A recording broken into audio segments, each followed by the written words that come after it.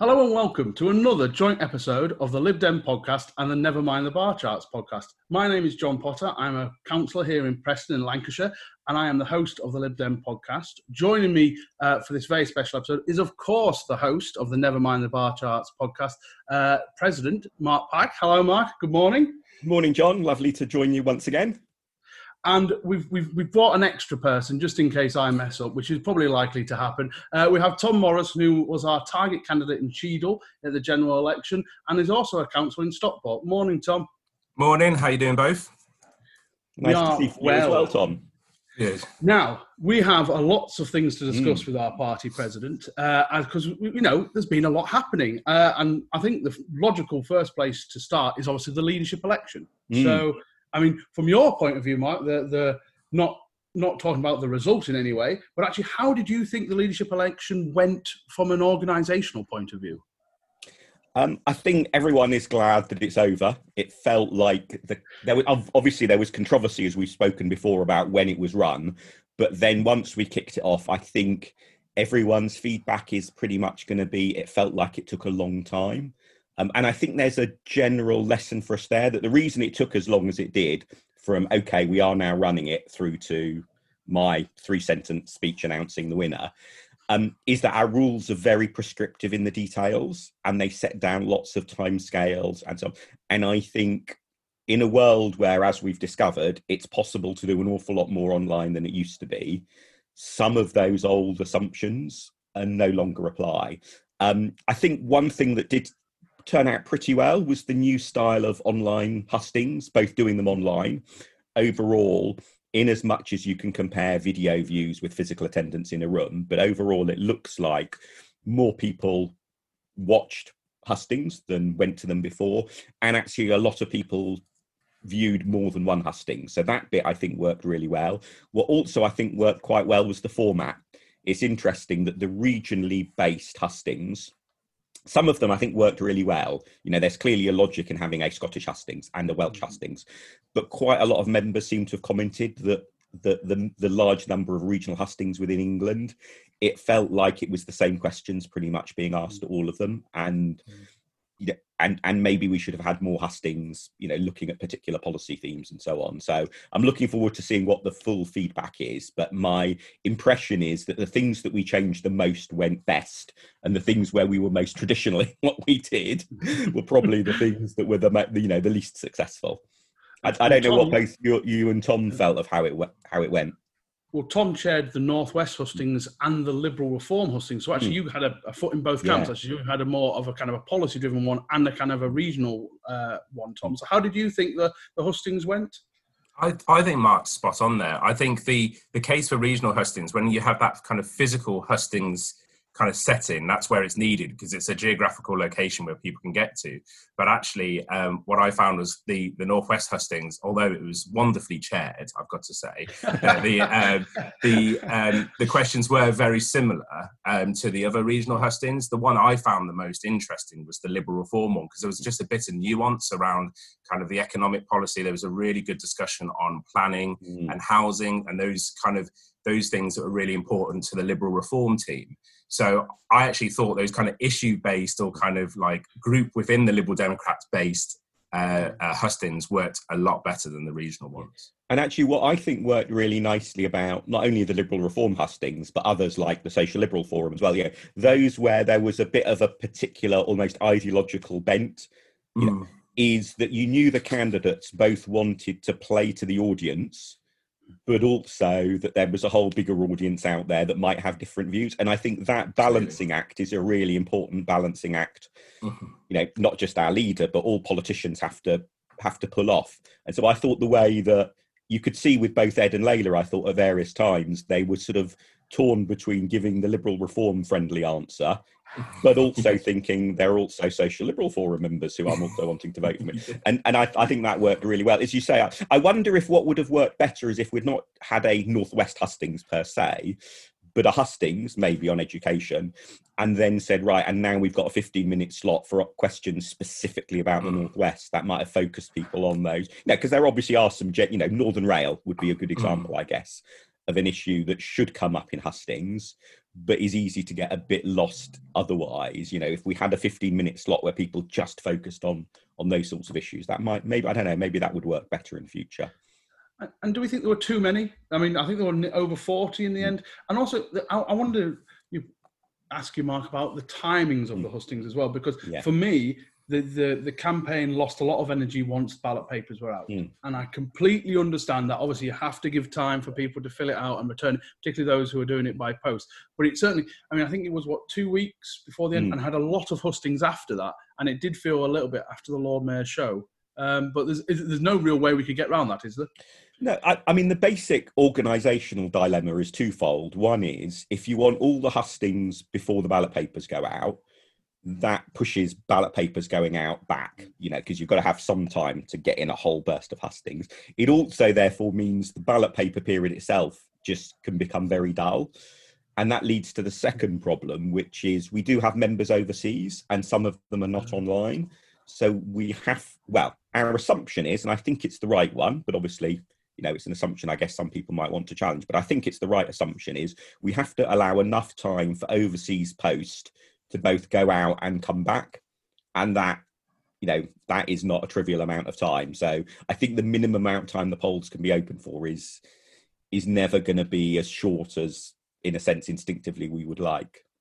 And I think what wasn't helped, Tom, just before I bring you in, is the fact we did have a bit of a phony war before the actual contest kicked off. I mean, everyone knew Ed was going to stand. Everyone knew Layla was going to stand. And so it felt like months before even the actual contest started, which probably led to a little bit of this has been going on forever because we were all preparing for it.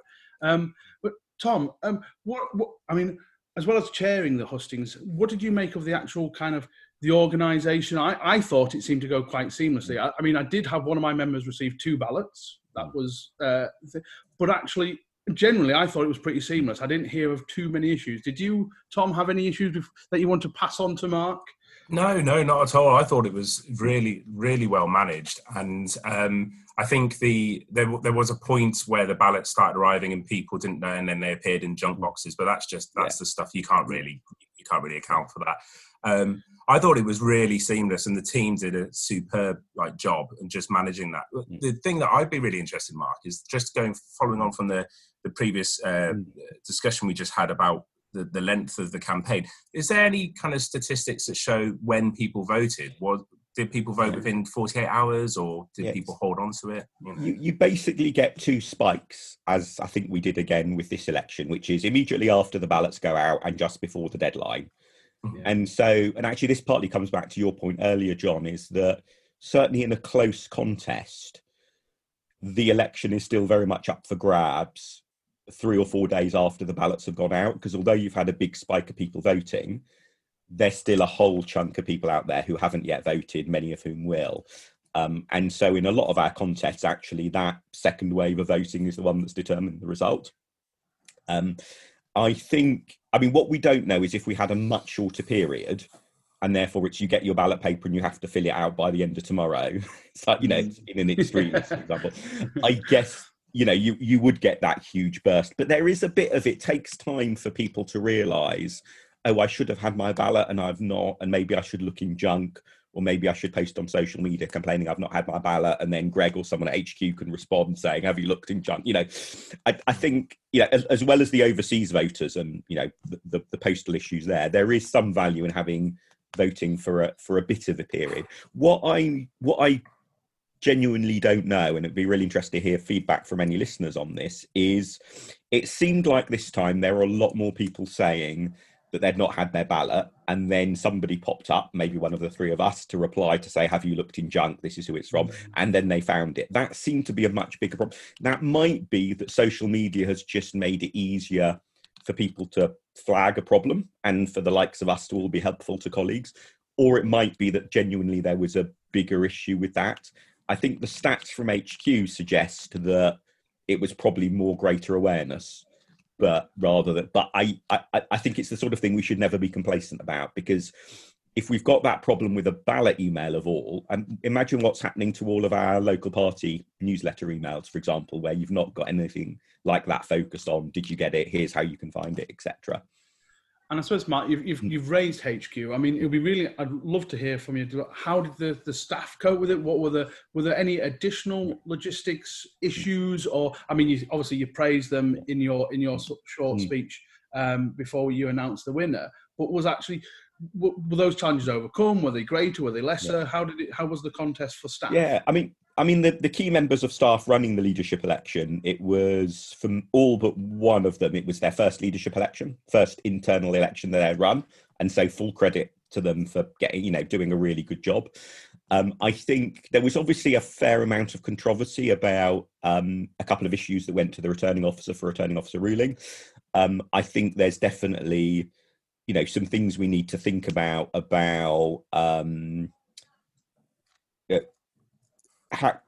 what is the extent to which the election rules should cover behaviour versus to what extent should we say the election rules only cover this bit and everything else is for other people to argue over, deal with, etc. So we will have our usual post-election review of the process. I expect that it will be at a relatively gentle pace because fingers crossed, we're not going to have a leadership election too. And also, it's not like we've got other big internal elections for party president or federal committees coming around. So I guess it will be at a relatively gentle pace. But the upshot of that would be that if we have got any rules revisions, they would come to conference at some point, I would have thought next year. So there's definitely a chance for members to sort of input their views on that. I think the other thing I would say is just not only the thanks to the staff, thank you to all the volunteers, people like Tom and many other people who chaired hustings, or even if you were just one of those people who occasionally popped up a message on social media to remind members you should have had your ballot and here's what to do if you've not, everyone, huge numbers of people in different ways contributed towards the outcome. And of course the other thing is regardless of who anyone wanted to win, a clear result is always helpful. That it means that the gremlins there were, like the member that you mentioned earlier, John, there isn't any doubt that gremlin didn't therefore impact the election result. I may have put too many negatives in that sentence, but you know what I mean. No, that was fine. Quadruple negative. I was going to look this up, Mark, but I thought there's no way you're not going to know this. This statistic. I'm reaching for my mouse to look something up now. It's about turnout. And there was some people saying, the turnout was poorer than what we expected. Now, how on a historical basis of Lib Dem leaderships, how was the turnout? Just so people. It was up on 2015 and down on 2017. So I think the turnout I would describe as fine. I wouldn't say it was brilliant, nor would I say, oh, woe is us, disaster awaits. And I don't think we should be complacent about that. I think there's a range of reasons why people will have not voted. And one of them, which I think was more prevalent this time, anecdotally, but seems to be more prevalent, was actually a fair number of people who thought, I quite like both.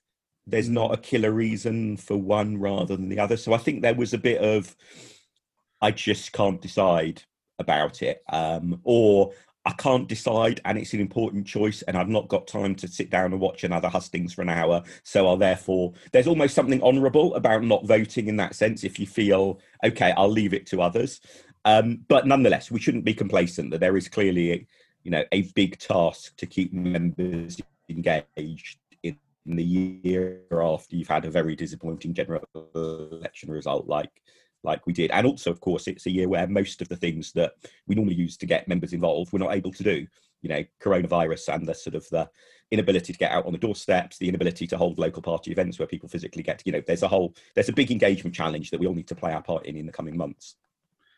Tom, what did you find in Cheadle about turnout? Were people enthused? I did hear from one member in Lancashire who just said, again, because it had been going on for so long, just went, I'm fed up with it, and I ended up just abstaining on it. But what was the feeling in Cheadle? Just from the kind of the members I spoke to, I think I'd be really interested to find out if there was a way of finding out the turnout within a specific local party. But I think our members made their mind up quite early on. We were in the fortunate place where both candidates had come to us prior to the actual election starting. And already kind of built a rapport with the members here. So it was mostly what I heard was people voted within the first 3 days and then went, I don't care about it now. And then I want to go and knock on doors or deliver leaflets. So that's basically how that happened. And I suppose it's important to realise that I think the Labour leadership, Keir Starmer's victory, I think only had 62% turnout. So I actually don't know what the Boris Johnson leadership election kind of returns were for the Conservatives. The Tory one was higher, but if I remember correctly, the Tories still do a postal ballot, and I think that is a little bit different. That if you post, so if something lands on your doormat, that is more intrusive in your life than if email lands in your inbox.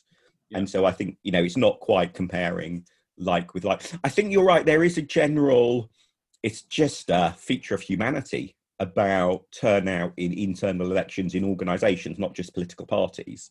Yeah. It is very common for people to be very happily a member of an organisation, to be handing over money to it, and to choose not to take part in an internal ballot. It's just why people choose to participate is a much more subtle thing, I guess, than it always reminds me, although this isn't an electoral example, of this really curious professor there was when I was doing my PhD in the history department there was this chap who came to every departmental meeting and never said anything.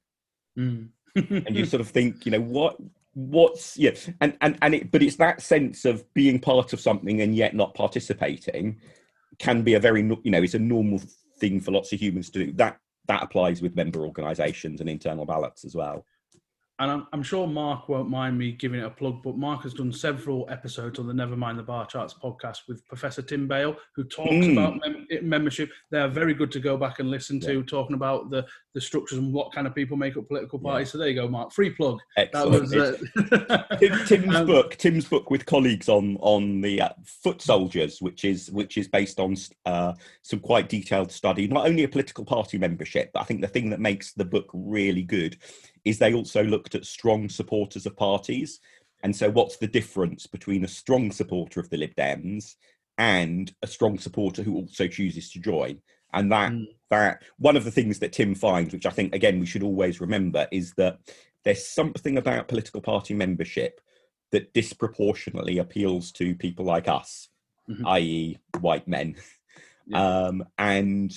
And that's one of the reasons why, I've been very keen on the racial supporter scheme, for example, is that there is something inherent about party membership across parties. It's not, this isn't just about the Lib Dems, that just appeals disproportionately to one slice of the population. And if we want to really represent the whole country and all, really bring to life our beliefs in inequality and so on, we need to alter that a bit. So the next point that comes that we should have to touch on regarding the leadership contest was there has been, and we're all three of us will be aware, a minority of people who were disappointed with the result and have either threatened to leave or have left.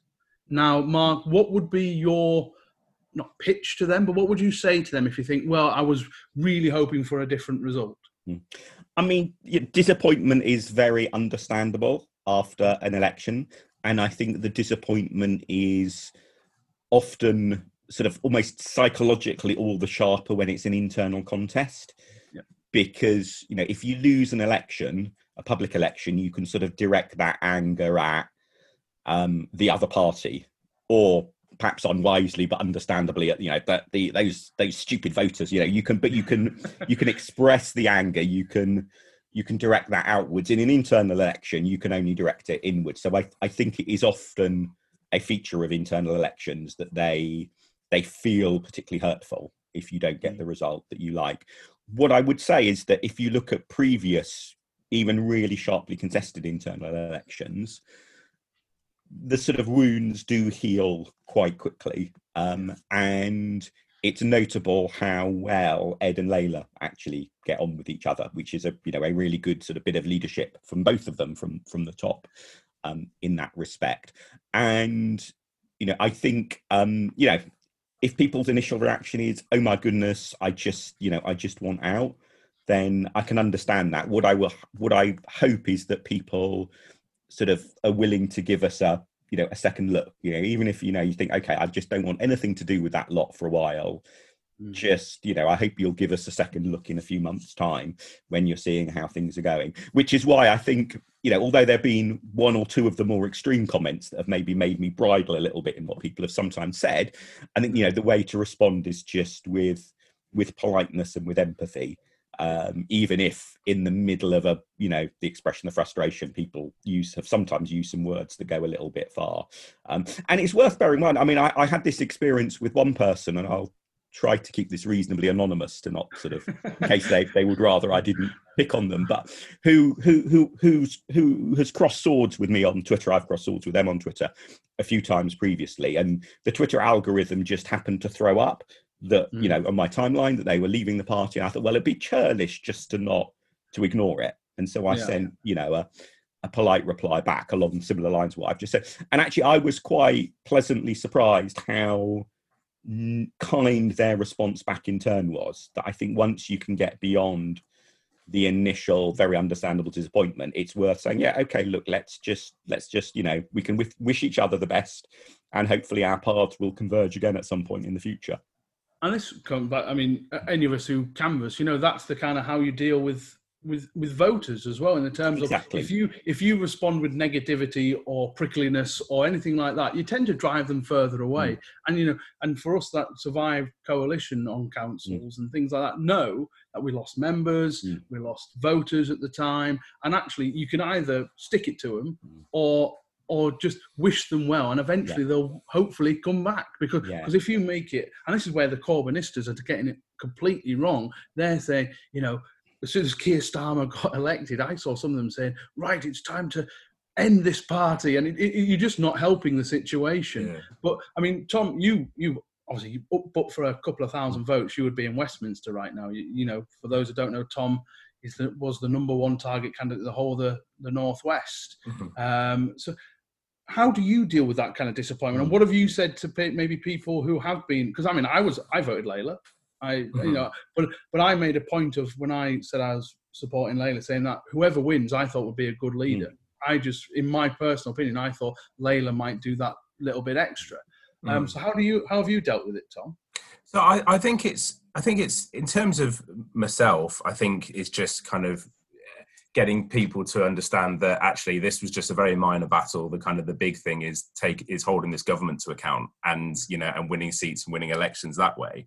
I think there was obviously, and Mark's spot on, there's raw disappointment, and anyone who's lost an election will understand that kind of feeling of disappointment, that feeling of anger. And sometimes it's up to the winning side to be the first to open their palm and kind of bring people in and listen and that kind of stuff. The other thing that I'd probably want to say is that that there was so little difference between the two candidates. It seems.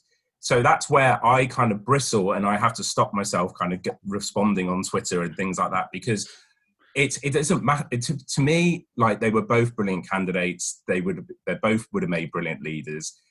So they're both, we win either way as a party. And the only way I can kind of think about it is, if you support a football team and your manager goes with one striker and not the other, you don't look at the team sheet and go, right, I'm not supporting this team anymore. Like, you don't do that.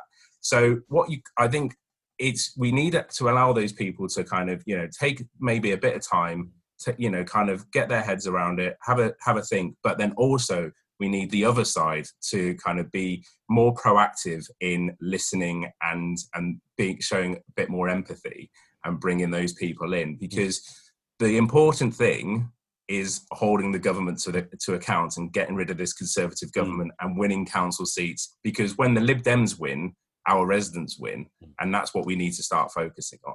Yep, absolutely, well said. And we'll move on a little bit now from the contest to what's happened since. And I think from my point of view, Mark, I'm really interested. Like I said, I realise I'm a bit of a Lib Dem nose, as we might expect. But what has happened between yourself, the chief exec, and the leader since the contest? What's been this process now? I imagine Ed is feeling a lot better, because being an interim leader is always had like one hand behind his back. So what has changed since the actual contest? Well, I think what is, I guess, relatively straightforward in that sense is that not only Ed as leader, but Rhiannon is his chief of staff. She's been staying on. Is that in that sense, it's been relatively easy to pick up things because it's sort of a group of people who were working together, albeit, as you rightly say, in slightly different roles earlier in the year. I think one of the really clear things from the Thornhill review is about, me and Ed and Mike, we all need to be clear about what our job is and also what our job isn't. And maybe all the more so the latter, if you look at some of the things that the Thornhill review picked up on. And I think it's quite helpful in that respect, in that the sorts of things that, if you look at what Ed said in his manifesto and what I said in my manifesto, we're talking about quite different tasks. I am not the public front man.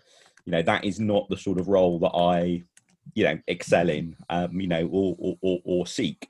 And that's why I stood for party president rather than, standing to try and get selected instead of Tom, say, as a PPC, So I'm quite optimistic on that basis that, I think we've got, between the three of us, people who've got quite, different interests, skills, perspectives, and that's quite useful. Obviously, we need to be mindful of the fact that we're not the most diverse trio, and therefore it's really important in all that we're doing that we don't end up slipping into habits of it being a very undiverse group. Because also, it's not just the obvious issues, in terms of, for example, we're all men, but also you look at, we're all from London as well, that we need to make sure. And that's why it's great that, for example, we have Lisa, councillor up in the Northwest as chair of the elections committee now. That adds a really helpful, different perspective. And we need to always be working at that full diversity to make sure that our decisions and discussions are better. Tom, is there anything you want to bring up on this? I think that I think the thing about the three roles is, and kind of what you said there is the most important thing, is what your roles are not, and that is really interesting, because I think, and as a former parliamentary candidate and also someone who worked for the party, I think that kind of blurring between the lines of who is in charge of what has always been there, and I think that that means that I mean, from my own experience, I've seen both a chief exec, party president, and a party leader kind of stray into territory or kind of organisational kind of issues where that's caused problems, not just kind of for an external communications point of view, but for an internal comms point of view, where kind of campaign staff or headquarters staff kind of get confused about what's going on. So I think that's really important, is that kind of structure that we can start getting in place, where if there is a particular issue or a particular problem, that falls on the plate of Mark, for instance, or if there's another problem, it goes to the leader's office. I think that's really important going forward. Absolutely. And I think part of that is all three of us need to be good at our jobs, because I think one of the things that, can drag people into doing things that are, in a sense, stepping on someone else's toes is if they don't have confidence in what someone else is doing. And sometimes that might be justified, and it might be the least worst outcome is to that person is messing up, therefore I'm going to intervene, etc. But fundamentally we all need to be good at our jobs and have that mutual trust, and in that sense I was I was sort of gently pleased that during the leadership election both Layla and Ed were quite rightly saying the party needs to change. There's a lot that we need to get right, a lot that went wrong in 2019 that we need to fix. But they also were not getting drawn into really micro detail about that. There was a sense of, yes, they are going to be very supportive, because, Layla as well is, continues to be an important senior figure in the party, that they're very supportive of the need for internal change, but also happy to let the other people and the other bits of the party that have responsibility for that to sort of get on with it. And as long as we collectively get on with it, then they're happy not to be meddling in all of that detail. Yeah, and I think that's absolutely right. With any kind of successful organisation, you need a degree of trust between those kind of three, like those key pillars. Now, I've worked in organisations before where the boardroom is being run basically with people competing against each other, and that then filters through, and it just causes chaos on the ground. But actually what you need there is both of you, all three of you, working together but trusting each other, that that person is getting on with their job and their team is going to be delivering of what's needed. And and that sounds like the absolute perfect way forward. And that's also partly why, at the board, we decided to sort of press ahead with, the timescale in the Thornhill review for looking at governance changes and so on, and how we can improve how the parties run, rather than waiting for the new leader to be elected. Because, of course, it's really important that the new leader, that Ed now is happy to sort of fit in that sense with the way the parties run, rather than him deciding to go off and do his own thing. But also, one of the lessons from the Thornhill review fundamentally is don't put everything on the leader, and actually how the parties run, big elements of that are for the rest of us to sort out and get on with, and it's our responsibility. And I mention that because I know it's a question that came up a few times over the summer, is, well, why are we doing any of this before the leader gets elected? And the answer is, well, because not everything is the leader's job. Yeah. And I think that's might be worth just spending just 2 minutes here, just briefly say, okay, you've got the three roles we've mentioned, the leader, yourself as president, and the chief executive. What are, in as simple as we can, what are their roles within the party? And and I get, we don't want to kind of completely prejudice the changes that might come along, but generally, how do you see those three roles and how they interact? Let's see how good an answer I can give. I think that our leader is the sort of the public face of the party, and is the one who's primarily responsible for driving forward the vision and the political strategy. I think my role as president is to be the voice of the members and to oversee, because I chair the board and so on, to sort of lead and oversee the scrutiny operation, the scrutiny side of the party's operation, because the board is not there to do the job of party staff, it's there to oversee and so on. And then the chief executive, Mike's role is to head up the paid staff operation of the party. Actually, I should say it's to head up the paid staff isn't quite the right phrase, because volunteers play a really crucial role in some of the things. And actually, we probably, we need to make more and better use of volunteers. But Mike's job is to head up the professional administration, of the party. That keeps everything ticking. Absolutely, yeah. So let's go on to Ed now. And so he has launched his listening exercise. Now, maybe this is me being a little bit cynical, and put me in my place, because I'm always happy to that to happen. So this is a listening exercise designed for the public rather than, say, Lib Dem members, because he's just done 47 hustings or whatever. Yeah, that's right. And the Thornhill review was the chance for Lib Dems to say, okay, what has gone wrong in 2019 and beforehand? Yeah, exactly. So this is more about Lib Dems not being caught in little silos and being in an echo chamber, and actually understanding a little more of what's happening in the real world. Is that how you see it, Mark? Yeah, and in a way, I see it as the equivalent of you probably do something like an annual resident survey in your wards, both in Preston, and in your patch as well, Tom. And that, we don't think, oh my goodness, this is awful, we're putting out a resident survey asking people their views rather than telling them what they should think. We recognise that actually hearing from people is really important, and that's because there are a lot of different choices in terms of what is the issue we should be talking about the most, and what's the issue we should be talking about the second most often.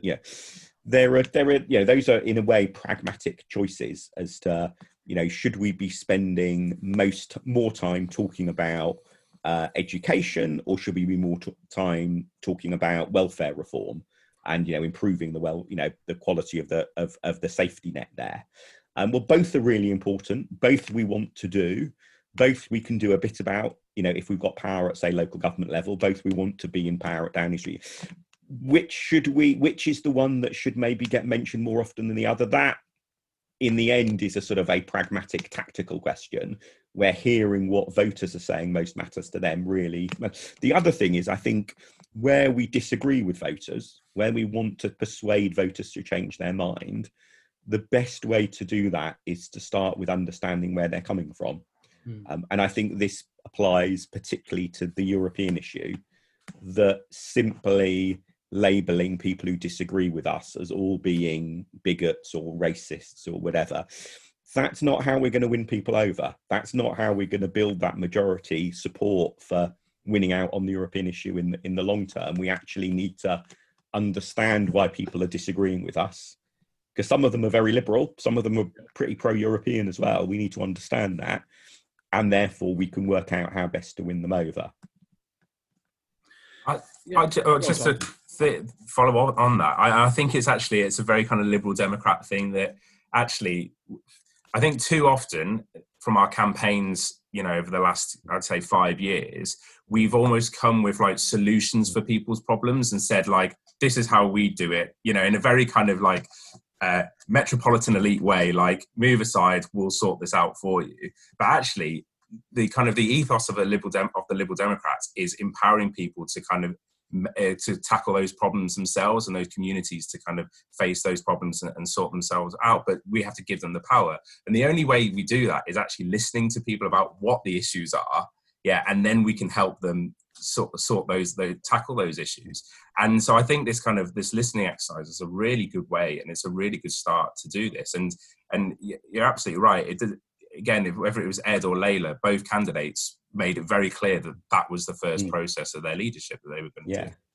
And the European issue, I think, illustrates this most starkly, but it's not the only one by any means. And I think this is an area where actually environmental campaigners generally have got very smart at, the understanding that to win on environmental issues, you need to persuade people who are not immediately won over by just very stridently and passionately shouting how important the issue is. That actually winning people over to win the political debate, to actually help protect our environment, requires understanding where people are at, and therefore how to persuade them to change their mind. So, one of the things that often puts people off is a sense of, well, being green is somehow about being more expensive. And if you can understand then that gives an opening. Okay, there are ways we can tackle that, whether it's with the details of our policies or how we frame our arguments. There's an opening there to win people over. That simply shouting at them that it's awful, the world is going down in flames, doesn't get you very far. Yeah, I'm going to be again a little bit cynical here. So the listening exercise that's going on, I mean, Lib Dems, as we know, the people we like to talk to are generally other Lib Dems. So is this an actual, how does the party intend to go about this? Are we going to use polling companies? Because there are lots of companies that do a lot of work on issues and what matters. So how does what we're doing now as a party fit in with all the sorts of organisations that do this kind of professionally, so to speak?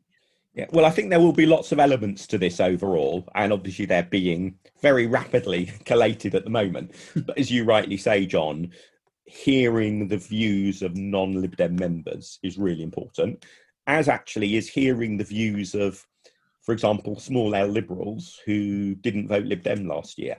There's an awful lot of them, and they should be really promising territory for us to win over, and we need to understand why. Why it was. And in some cases, it's relatively straightforward. In some cases, it's because, say, they live in a seat that they saw as being a Labour Tory marginal. And so they felt, that they couldn't vote for us. And the answer to that, therefore, might be an organisational thing, which is we need to build up our strength, win some more council seats in that seat, and therefore, next time round, have more chance of grabbing them. In other cases, it may be about learning what the best ways of persuading people. In other cases, it may be help give us some insights as to, well, what are we actually going to prioritise as the issues we want to talk about the most. So, for example, the NHS is massively important. Lib Dems are really strongly committed to it. We've varied a lot over elections how much we've spoken about the NHS, because you've got these two countervailing arguments. One is it's massively important as an issue, we therefore talk about it. And the other is the more you talk about it, the more people end up voting Labour because it's associated so closely. There's no great policy or principle difference between the two. It's about listening to voters, figuring out what's going to be most effective for the next election that's coming up, and then doing that, because in the end, if we can't win over voters, we don't get the power that comes with that. And all of those wonderful policy principles just end up being, well, things that we can say that we feel nice about, but we don't get the opportunity to make the real difference to people's lives. And that's in a way, that's the principled approach. It's to focus on what matters, ain't the nice words, it's the action that can make a difference to people's lives. How do we maximise the amount of action we can take? And you just kind of made me think. We were having a chat. Me and my ward councillors do our weekly ward walks, because we can't knock on doors yet. So we do our ward walks. We get out in the ward and things like that. And we were just chatting about, and we had a new member join us, which is fantastic to join us. Excellent, and we're talking about why aren't the Lib Dems, say, massive on, we'll use your example of the NHS, for example. And I was talking, again, my marketing strategy is, there's two problems with it, really, in the sense that if there's a huge story about the NHS, the press will go for a government line and a Labour line, and we might not get on. So the conundrum we have as a third party or fourth party or any party that isn't the main two is that, do you go for niche issues where you are one of the lead voices on it, or do you go for major issues where your voice might not get heard above the cacophony? And that's a really difficult marketing strategy that the Lib Dems have got to handle. Yeah, and in a way, the ideal policies are ones that matter to voters and where we have a view that is different from, in England, Labour and the Tories. Obviously, for example, in Scotland, you need to add in SNP to that and so on. Likewise in Wales. But there are not always that many issues that fall into that category. Because the matters to voters bit is a really important element of that. Now, we can definitely do work to persuade voters that something matters in a way that they didn't realise that it did. But we also need to be canny about our ability to do that as a relatively small party. We definitely can push open some doors that are a bit closed, but we've not got that, with 11 MPs, the amount of national media coverage that comes with that and so on, we've not got that battering ram power for the fully locked and bolted, door to charge that down. So we need, but the way in part I think about it is, if you think about a general election manifesto and all the different policies that we have in there, there's then a choice about which ones are we going to talk about when. That's the choice that should be really driven by pragmatism. And it doesn't in any way undermine the principal choice about what policies we put in the manifesto. You need both. And I suppose, Tom, on a localised level, you'll do what I suppose lots of other Lib Dems around the country do. You try and get a national issue and then focus it locally and get that attention there. And that's what we do week in and week out, isn't it? Yeah, absolutely spot on. And that whole the whole process is, if you can have the best manifesto in the world, but if you don't win, then it's just a piece of paper with a load of words on it. And that's the whole process of this, is we've got to find a way to start winning elections. And you do that by campaigning and talking about the issues that the people who you want to buy into your product through votes, resonate with it. And as much as I would love to go into every election and be a liberal purist and talk about the issues that I really care about, the rules of the game, sorry to sound so cynical, don't allow for that to happen. And so, if we go onto that field into electoral politics, then we've got to play by those rules and start speaking to voters about the things that they care about. And then if we can then persuade them to vote for us, then we get, MPs elected, we get councillors elected, we start running councils and implementing the policies that we really care about. That's the way to, it's the only way to do this. But I think it's also the principled approach, because in a democracy, voters get to choose what matters most. And I mean, that's the thing that's different between one of the things that's different between a democracy and a dictatorship. In a dictatorship, the dictator tells people what matters. In a democracy, people get to choose. There is, I've no doubt, a West Wing quote. In fact, I think there is a West Wing quote along those lines, because I think Ed and I put it in one of our chapters, 101 Ways to Win an Election. But what that is one of the fundamental features of a democracy, is voters get to choose what matters to them when they make up their mind how to vote. And, in that sense, respecting that, I think, is it's part of what should make people who are seeking public support humble in a democracy, because the voters get that choice, and that is wonderful that the voters get that choice. And we need to be humble enough to respect that that's where the power lies. That's what we need to respect, and therefore that's what we need to understand. And of course, that understanding might then lead to, okay, well, actually, we think we need to change people's minds, and therefore this is how we go about doing it. Immigration would be, I think, a really good example, which is that depending on how you ask the question, there are a lot of people that you can get either an anti-immigration sounding answer or a pro-immigration sounding answer from. And in that sense, they're the swing voters. You know, they're on this issue. They're the deciding group. And, you know, starting with listening to them to understand what some of their concerns are is the way to then win them over. And, you know, so one of the things, you often hear is people thinking that wrongly, that immigration puts a burden on our public services. So, okay, you hear that, you can then understand the way to respond is highlighting, for example, how dependent the NHS is on people who have come to this country relatively recently and how wonderful. And, you know, and I've done this on the doorstep. When you get into that sort of conversation with somebody, you've then got a chance of persuading them. But if you started from, oh, you said something a bit iffy about immigration, therefore you're a racist, we don't want your support, you end up losing them. I think that's the two words you use there, Mark, respect and understand. That's the key thing I think that was missing from our European campaign, is that you can respect someone's point of view and you can understand their point of view, but you don't necessarily have to agree with them. But what we did is we jumped straight into disagreeing with someone rather than showing that, A, we respected someone's view for wanting to leave the EU and understanding why they took that view. Because then if we take those two approaches, we can then navigate a way to communicate our message to kind of help them move to our side.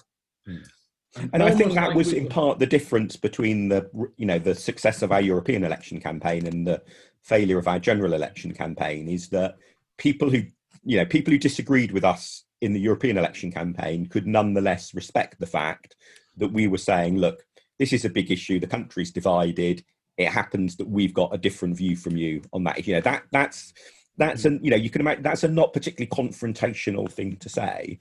What I think was part of what happened in the 2019 election campaign was that it sounded like we were taking that difference, and rather than treating that difference as we're being clear about what we believe, but also that we were parlaying that into being almost sort of harsh and sort of condescending, you know, even maybe in part how it came over at times. And in that respect, you know, I think the word revoke is quite a harsh word, for example, you know, and I think when it's a choice between revoke or no deal, that maybe would have played out differently. But when it came a choice then between revoke or a deal, you can see how some of that harsh. And that's why I think if you look at the polling around the revoke policy, the polling continued to be quite good all the way up until polling day. But the point was, it's not just that issue in itself, it's that broader outlook. And I think that's the difference, is that although we were ruder with our slogan in the European elections, there was nonetheless a sense of, that's what this choice is. So we're being clear what our choice is, and people can respect that difference. Whilst come the general election, it just seemed more, possibly also because the amount of noise from outriders, many of whom may even have not Lib Dems, but pro-European, not Lib, of just that sort of, if you're not with us, you're horrible, which interestingly didn't really come through, I think, in the same way in the European election campaign. So, and I think almost like we planned this, which is, as everyone knows, listening to the Lib Dem podcast, there is no planning goes into it whatsoever. But it does lead us in to actually something that's just happened. And so for all listeners and viewers, we are recording this on Monday morning. And what's happened overnight is that it looks like the government is heading for a no deal, to announce some sort of no deal. That doesn't make sense. Yeah. But, a no deal outcome in terms of their trade negotiations. And from that, we've also had a lot of stuff online regarding what the Lib Dem position should be. Regarding, and to be honest, I'm a little surprised by some of this controversy online, because both Layla and Ed were absolutely in lockstep about the Lib Dem position right now. It is neither helpful or useful to be, we want to rejoin the EU straight away. And I mean, you always get the odd voice, but actually I didn't see any swell of opinion saying, right, the rejoin now kind of campaign. Now, but that's only come up now, where Lib Dems are saying, look, we have to now go on to rejoin now. That should be our stance. And how do you deal with that, Mark? I mean, for me personally, and for my local party, we did a kind of a straw poll, and not a single person came back as saying we want to rejoin now. I say a couple said, we might want to think about it for the next general election being our policy, but the vast majority said this isn't for now. Yeah. So what are your take on it, Mark? I think so. I mean, in terms of my own view, I'm very much in favour of Britain being a member of the European Union. We will be worse off. We are already worse off out of it. We will be even worse off when the transition period comes to an end at the end of this year. And I want Britain to, be back in the EU as soon as is possible.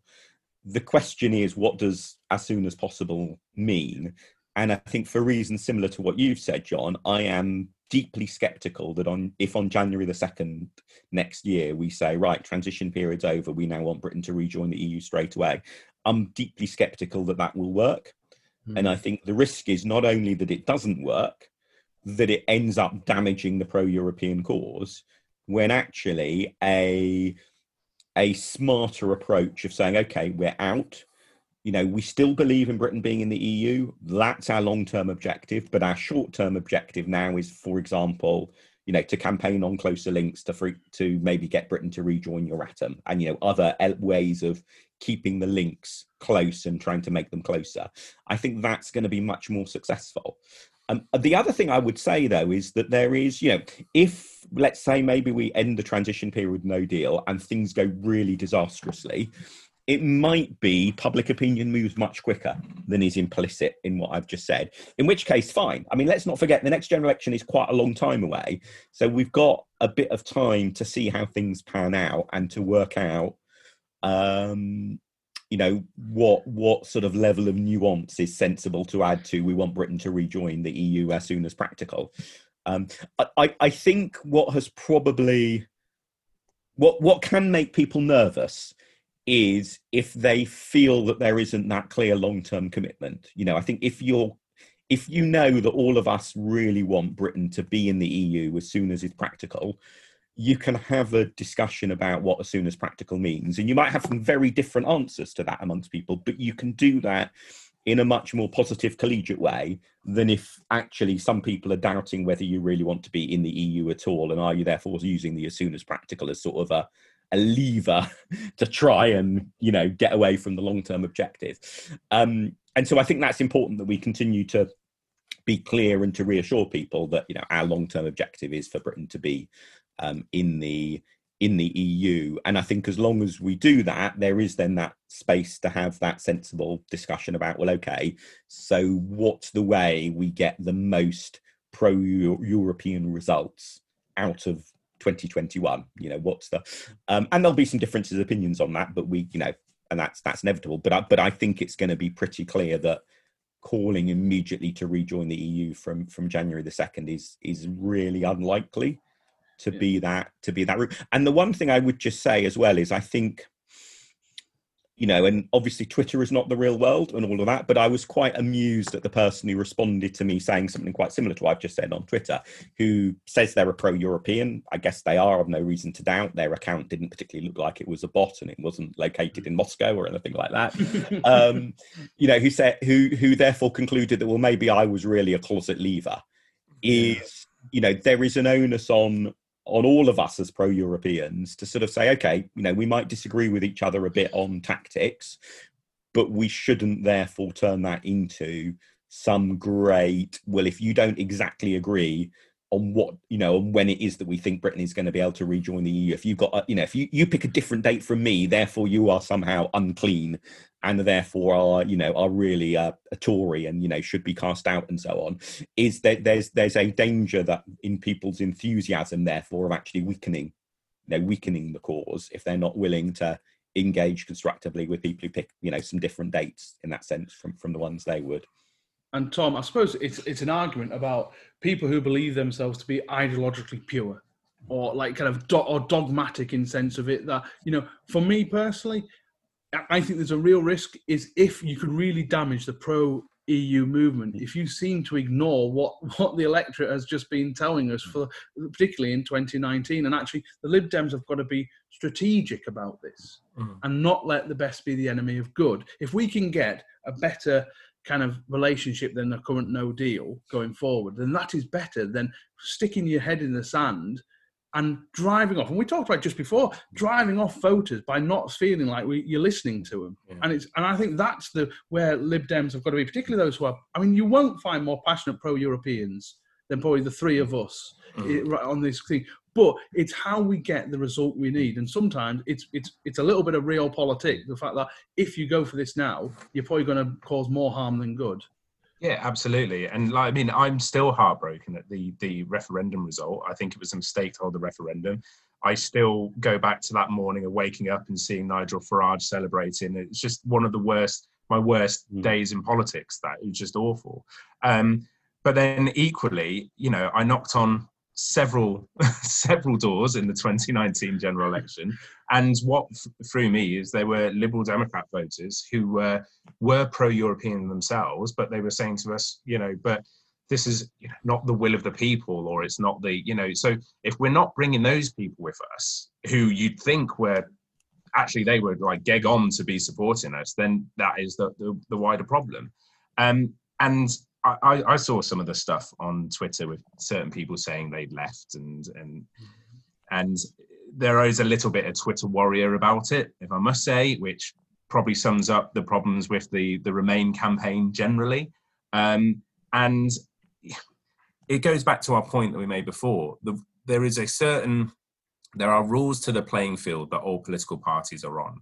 And if you don't listen to the electorate and you don't court their support, and you don't, as Mark said, they're the ultimate rulers on who governs and who doesn't. It doesn't matter where you're from. It doesn't matter where you were born or what communities you're from. You have one vote, and that vote matters as much as the next person. If you don't win that person's vote, then you don't get to change the course and the direction of this country. So that's the whole point of this. I don't think anyone can say that Liberal Democrats are not pro-European. We will have pro-European stuff in our manifesto, I am sure. And, there is both candidates, Ed and Layla, said that, they wanted to be a part of the EU. And when the time was right, they would campaign to rejoin. But that's the key point, is when the time is right. And at the moment, we've got to listen to people and heal some of those wounds that the Brexit referendum caused. I'd just add quickly, actually, one other point, which is that one of the reasons why campaigning for closer links with the European Union is important is both in itself, it will make the end of the transition period less bad, still bad, but less bad.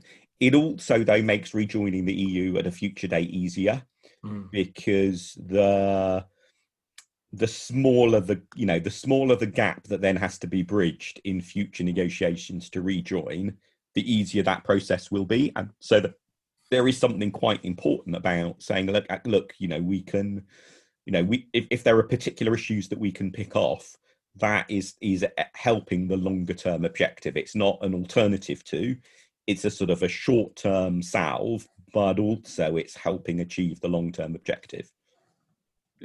Absolutely. And of course, if you disagree with the three of us, which you are perfect as Lib Dems, it is within your right. There is a conference motion in the virtual conference about this. You can have your say, you can have your vote. That is the point of our party. If you vehemently disagree with us, you have your say. And I suppose I suspect on that motion, I mean, we'll see what happens, but my guess is that, there's a very good chance we'll end up with a form of words that basically everyone is happy on.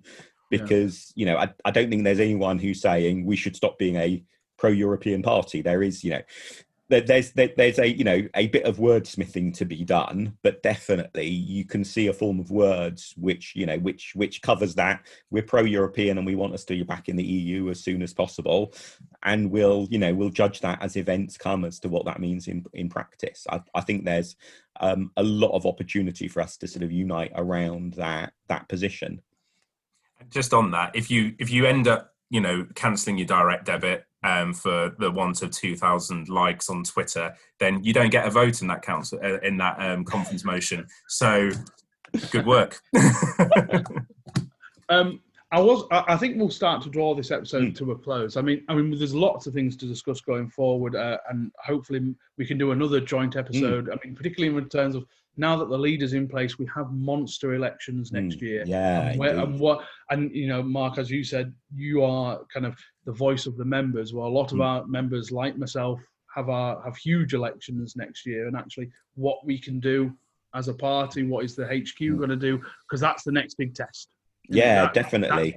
That's the big one. It's a mammoth set of elections. And you know, particularly if you think about the Scottish element to those elections, I mean, the future of the country is literally at stake. I mean, I think it's probably a staple of every eve of poll, you know, election campaign messaging about, you know, the stakes have never been higher than, you know, you must vote tomorrow by 10 p.m.